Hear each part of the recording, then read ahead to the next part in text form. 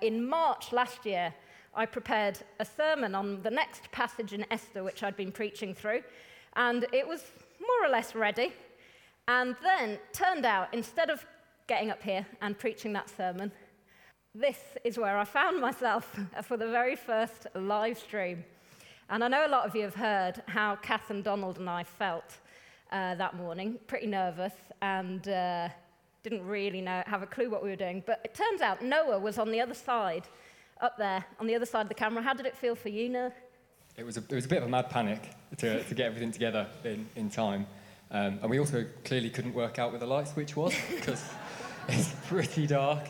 But no, I think we improved after then. Yeah, I'm sure it was lighter this morning, at this morning's live stream. Out of the live streams, the worship group made a whole load of worship videos, which most of you will have seen some of those. And the top 20 most watched ones on our YouTube channel have been made into a CD, which is out in the foyer if you would like to buy one. And it's £10, and all the money is going back into buying equipment that the worship group need into that ministry. So as I said, 18 months ago or so, I began to write a sermon which I never preached. And it was on coping with crises. And as it turns out, if I had preached it then, it would have been a fairly apt sermon to preach. But then I was thinking about it, and I thought, shall I still go ahead with it in the same way? And as I thought about it, if we think of our world, we're always coping with crises. And over the last 18 months, we've become all the more aware of the things that are going on in our world. And it's not just the pandemic. All kinds of other things have come up and bubbled to the surface under the pressures that we've been under. And I wonder how we react. How do we react when there's a crisis? Now, we're not going to have a question time tonight, but I do want participation. And I'm sorry if you're one of the people that doesn't particularly like Menti, but we are going to have Menti. So if we go across onto Menti, because part of this evening is I want to look a little bit at how we react to a crisis. And we all react in different ways. And so as you're logging on, the first question I wanted to ask is, how do you tend to react when there's a crisis? Do you try and ignore it? Are you a head in the sand kind of person? Do you want to do something about it? Are you quite a proactive person? You want to do something to help? Do you talk to lots of people? Is that how you process? You talk to all kinds of people about what's happened. Do you look to find out more, to find out details, to inform yourself about it? Or are you someone that just plain panics? Or do you sit and worry?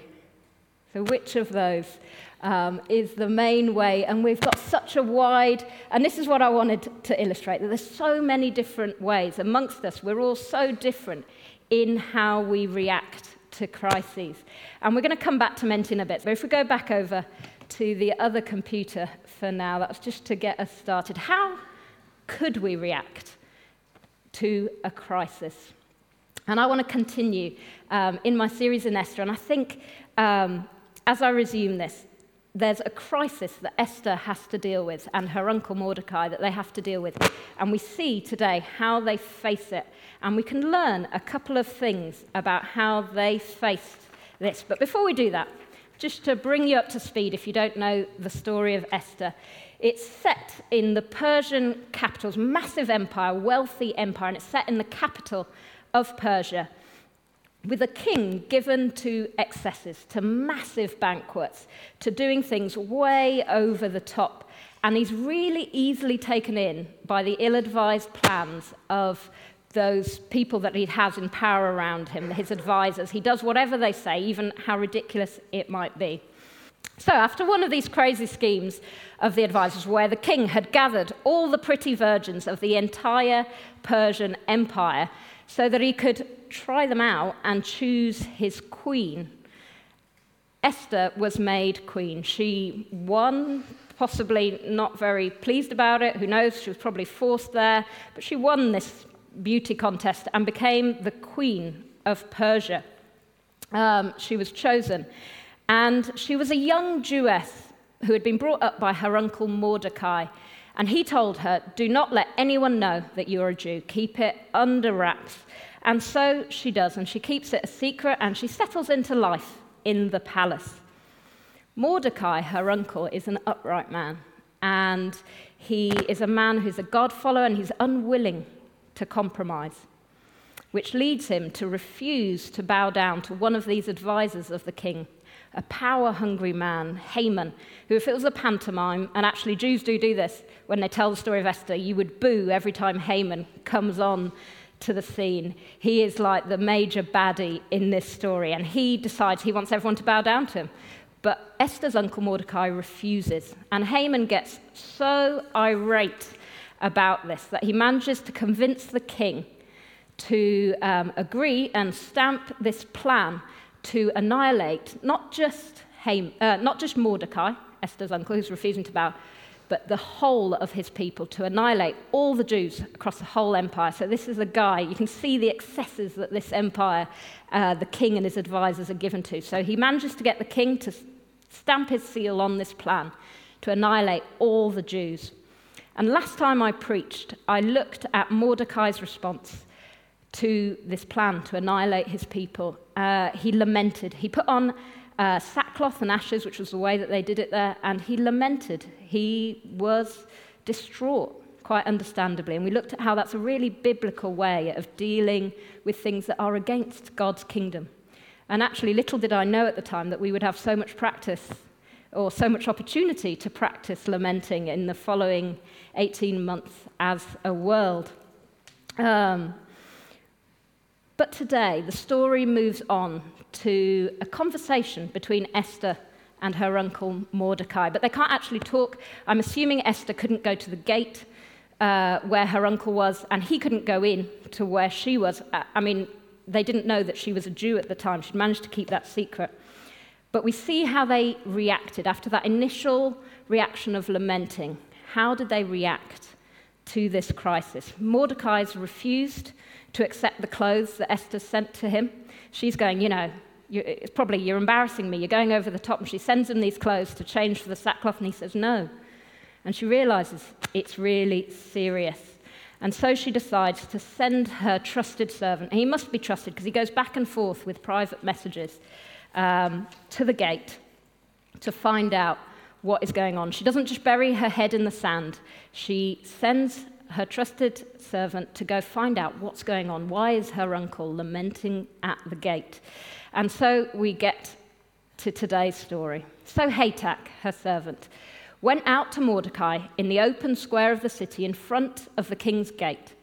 Mordecai told him everything that had happened to him, including the exact amount of money Haman had promised to pay into the royal treasury for the destruction of the Jews. He also gave him a copy of the text of the edict for their annihilation, which had been published in Susa, which is the capital of the empire, to show Esther and explain it to her. And he told him to instruct her to go into the king's presence, to beg for mercy and plead with him for her people. Mordecai doesn't just send a message back with his version of events to Esther. Esther doesn't know why he's upset. He doesn't just send back and say, this is what's going on, this really, this horrible man and da-da-da-da-da. He doesn't just send his version of events, but he adds exact details of what Haman had paid, as well as a copy of the official document ordering the annihilation of his people. Mordecai wants Esther to be well informed, and not just with the hearsay, but with the official facts of what is going on. And as we react to the crises around us, I think this shows us a real, something that is so pertinent to what's going on in our world, that God's people seek to be well informed from reliable sources. As God's people, we have that responsibility. And it might be in personal situations, what's going on with our friends, with our family. It might be in personal situations. I grew up in a community in northeast Brazil where gossip spread like wildfire. Like, honestly, I'm not going to go into the crude details, but you knew everything that went on in that community. What everyone got up to at any point, everyone knew. But sometimes it didn't spread quite accurately. There was a man who used to sell, Paul's going to correct me probably on the details. I think he used to sell fish. He used to come around on his bike selling fish. And he wasn't from the community, but he used to come each week selling fish. And then one day we heard he'd been in an accident and he died. And, everyone was very sad. We didn't know him that well, but, very sad, whatever. And he didn't turn up and, he'd obviously died in this accident. About a year later, and you have to understand this community is terrified of ghosts. It's the kind of thing that they absolutely hate. And about a year later, we heard that people had gone screaming because the fish guy had come cycling into the community. And they absolutely, it turns out the guy had been in an accident, but he hadn't died. And just shows what gossip can lead to this kind of twisting of information. And hence why Esther was so wise to get direct information rather than listening to the gossip passed along the palace halls. She sent for a direct first-hand account from Mordecai, and he sent her the official information. But it's not just in personal situations, like the gossip around where I grew up. At the moment, I think far more is a really pertinent thing is what happens online. It's so prominent, this online gossip. TikTok reels giving us the facts of really complex situations within 20 seconds, and fake news articles. And so on Menti, if we go over to Menti, given that I was going to do this at 10:30, so it's a little bit of a children's talk, but I'm going to test you anyhow. There's a test. All of these articles appeared online, but not all of them are true. And I want to see how good you are at guessing. If you don't have a smartphone, don't worry, just keep a tally of how many you managed to get right. So they're all online. You can chat amongst yourselves when they come up as well. So what's going to happen, if you've ever been to Cafe Church, it's the same kind of thing. You watch your phone, the question will come up, and you just have to say, yeah, so you've got 10 seconds, so go fast. NASA is installing internet on the moon. True or false? See what you think. The answers will appear in a moment. Time's up. Oh. True. See, it's not easy. That was published online. It really is happening. NASA will be building a 4G network on the moon, enabling them to control lunar robots. Who knew? Number 2. So look at your phones. A university banned the use of capital letters to avoid scaring students. Let's see. Oh, more for false. Oh, but still quite even. It was false. Some actual guidance that a university gave was misreported to seem more dramatic. So it's important to check a story on multiple sources to get the full picture. Number 3. A couple in California name baby with emoji. What do you reckon? True or false? So, it was false. It was made up by a satirical news site, and it was completely untrue. You're doing badly. How many have you got, Kath?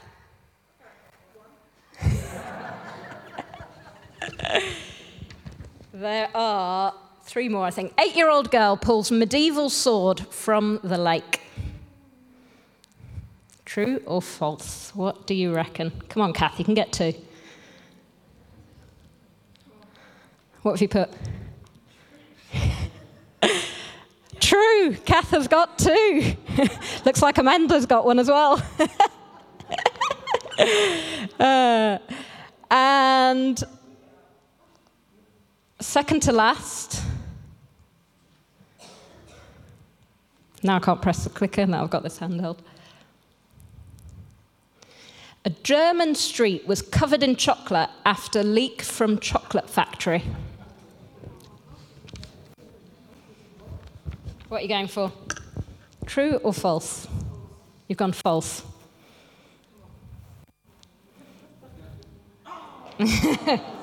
A ton of chocolate leaked from a chocolate factory in Weston covering the pavement. Can you imagine? And then the last one. Gorillas learn to knit. It's got to be true, Kath says.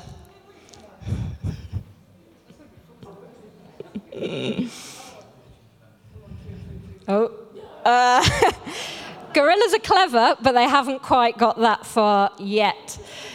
Later on in my sermon, let's have a look at the leaderboard, actually. How did people do? Who's won?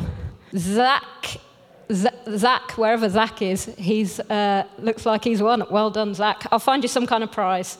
Oh, there he is. I'll find you some kind of prize a bit later on. The quiz is a bit of fun, but it shows how difficult it is to know what is true in our world. And often we think that things are worse than they really are because of the way that the media twists things and puts a negative spin on things.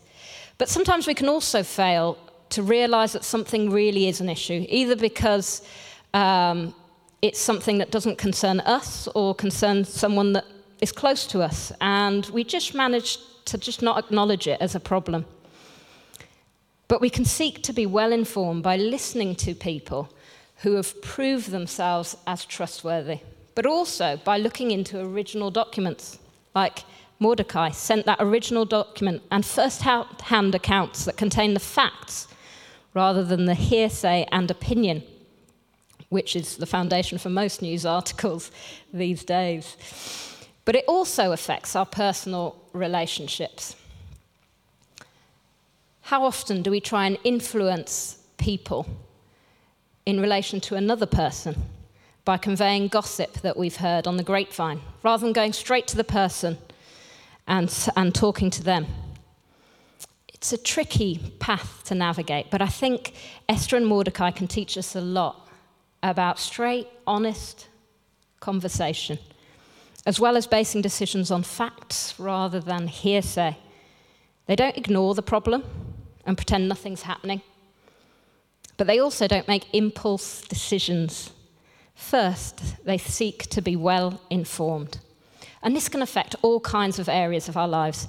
For me, in my faith, the time that I started taking it really seriously was when I was at university, and I heard a talk by a biblical theologian on the historicity of the Bible. It sounds very dull, but it just impressed on me how much I can trust the Bible. And I know Kath covers that in Alpha. You do, don't you? Yeah.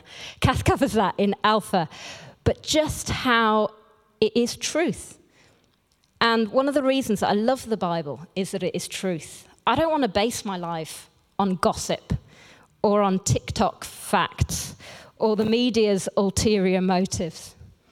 The Bible and the values it teaches us are far, far more solid, more time-tested and truthful than 99% of what I see as I'm scrolling down my feeds. But it isn't an excuse to ignore what's going on in the world around us and say, I'm just going to read the Bible. I'm not going to look at anything else around me. And there's a biblical scholar who said this: to inquire thus after news, that we may know the better how to direct our griefs and our joys, our prayers and our praises, well becomes all that love the Lord. How can we be a people that, like Esther, seek to be well informed from reliable sources? We do want to be well informed, fill ourselves with truth, both the Bible, but also well-researched knowledge that takes into account opposing views, listens well, and takes time to make judgments. We don't want to be a people that pass on rumors, whether that be things people tell us but can't back up, or whether it be things that we watch in a short reel, a TikTok video, social media post, false news article. If we share something, let's be sure that we're able to expand logically and not just spout an isolated fact that's been taken out of context. We don't want to be people that are taken in by things that people have put out to prove a point and that have an agenda that they want to prove. That's not what we want to be passing on. As Christians, we can be reacting to a world in crisis in a distinctive way, not only seeking to be well informed, but when we discover what the crisis is, by trusting in our God instead of panicking. In the Psalms, we're reminded that when we choose to live for God, we can trust him. He is good, and he is working to build his good kingdom. So that's the first point. Let's be a people that seek to be well informed, like Esther did. But the story goes on. And I want to highlight just one more thing in a quicker point at the end of this story. So Mordecai has said to Hatach, her servant, go back and tell her that she needs to go to the king and plead for her people. So right at the moment, when Esther had managed to settle into the palace, she'd managed to conceal her identity. The very person who had told her not to say she was a Jew is telling her to come out and put herself in immediate danger, put her life in immediate danger, as we'll find out. Hatach went back and reported to Esther all the things that Mordecai had said. And Esther replied like this: all the king's officials and the people of the royal provinces know that for any man or woman who approaches the king in the inner court without being summoned, the king has but one law, that they be put to death unless the king extends the gold scepter to them and spares their lives. But 30 days have passed since I was called to go to the king. In other words, her chances don't look good. If she goes to the king, the likelihood is he's not going to be happy, and she could put her life in danger. And she carries on. So he takes the message, and Mordecai reacts like this. When Esther's words were reported to Mordecai, he sent back this answer: do not think that because you are in the king's house, you alone of all the Jews will escape. For if you remain silent at this time, relief and deliverance for the Jews will arise from another place, but you and your father's family will perish. And who knows but that you have come to your royal position for such a time as this. And anyone who's heard anything of the story of Esther, this is the famous verse that I finally got to, I don't know how many sermons later, this verse. And who knows but that you have come to your royal position for such a time as this. Chapter 3 saw Mordecai take a stand for God and for his people when he wouldn't bow down to Haman. And all the Jews were told that they were going to be annihilated because he made that stand. In chapter 4, Esther is challenged to do the same thing, to make a stand. And Mordecai points out that she has been put in this position, not for her own personal advantage, but for something far larger. Privilege comes with responsibility, and this is what he's trying to get through to her. And I wonder how often we're tempted to think of our position in life as something that we can reap the benefits from. The school we go to, the job we work at, the family we're part of, the church we're a part of, the house we live in, the friends we have, the small group we belong to, the park nearby, the public services that serve us. The list goes on. How do we feel when we have to share these things or allow them to be changed in a way that disturbs our routine? Or when we have to choose between comfortably enjoying the benefits of these things and risking our comfort in order to benefit someone else or a bigger cause? Because that's what Esther felt. A lot of you will know what went on with Harry and Meghan, and whatever you think about their decision, I'm not getting into that now. Harry was born into a family that gave him certain privileges and certain responsibilities, which came with some pressures and burdens, a good deal of them. And then Meghan chose to accept his invitation to join that family, to marry him and enter into that same reality. And in the end, we all know the pressures and the burdens were too much for them.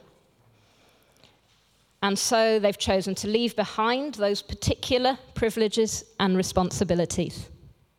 But as Christians, when we choose to join God's family and work with him to build his kingdom, we gain the privileges that come with being sons and daughters of a forgiving, loving, merciful, compassionate, and graceful Father.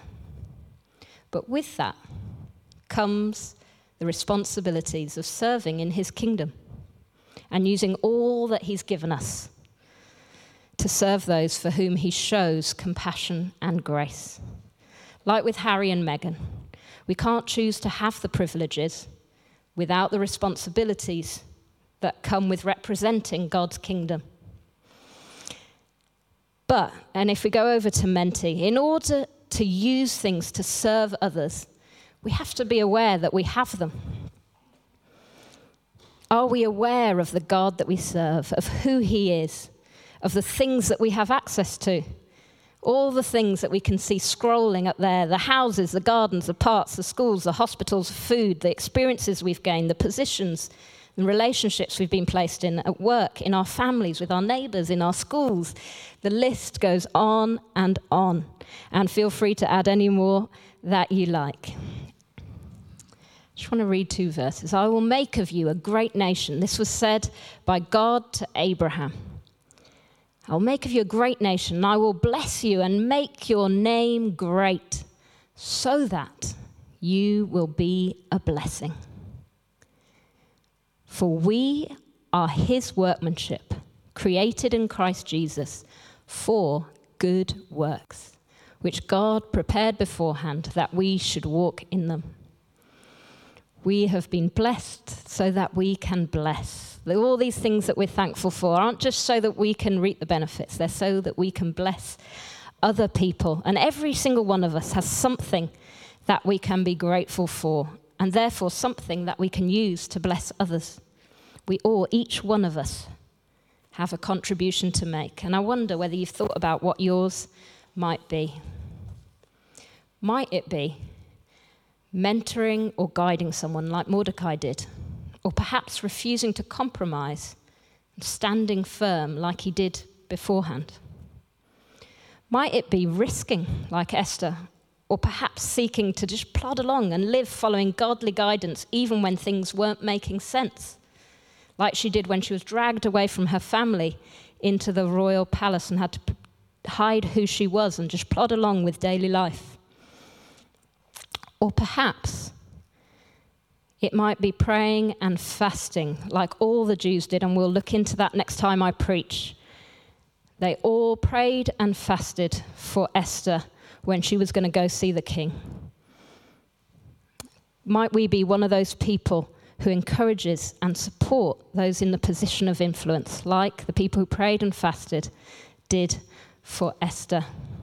Sometimes it can be hard to know what to do in order to bless others, even when we are well informed.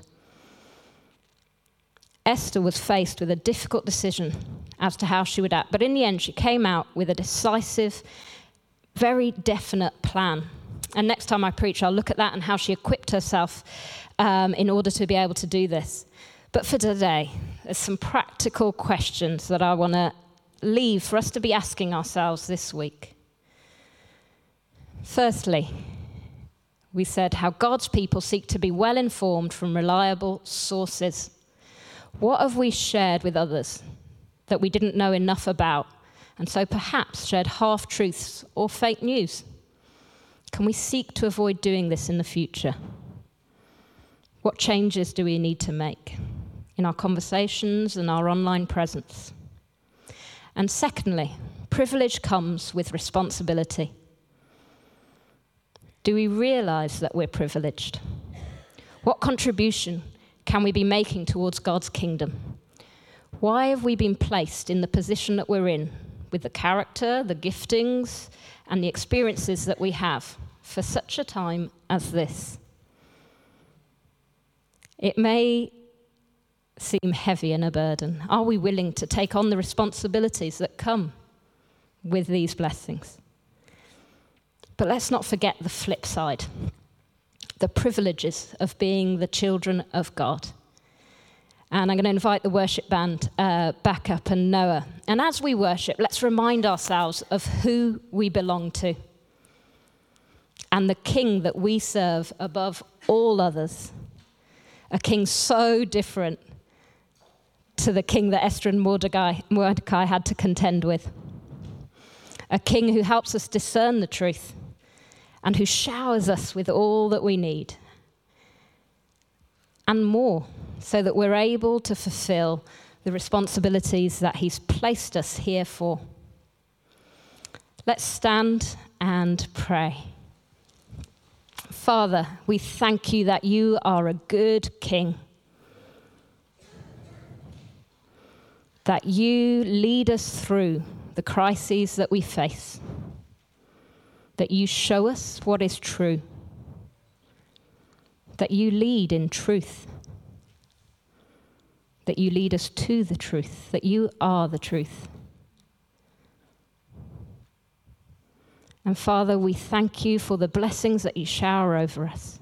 Help us to use these wisely for your kingdom, to fulfill the responsibilities that you've given each one of us in our particular places where you've placed us tonight and tomorrow morning. We pray that you would lead us. Amen.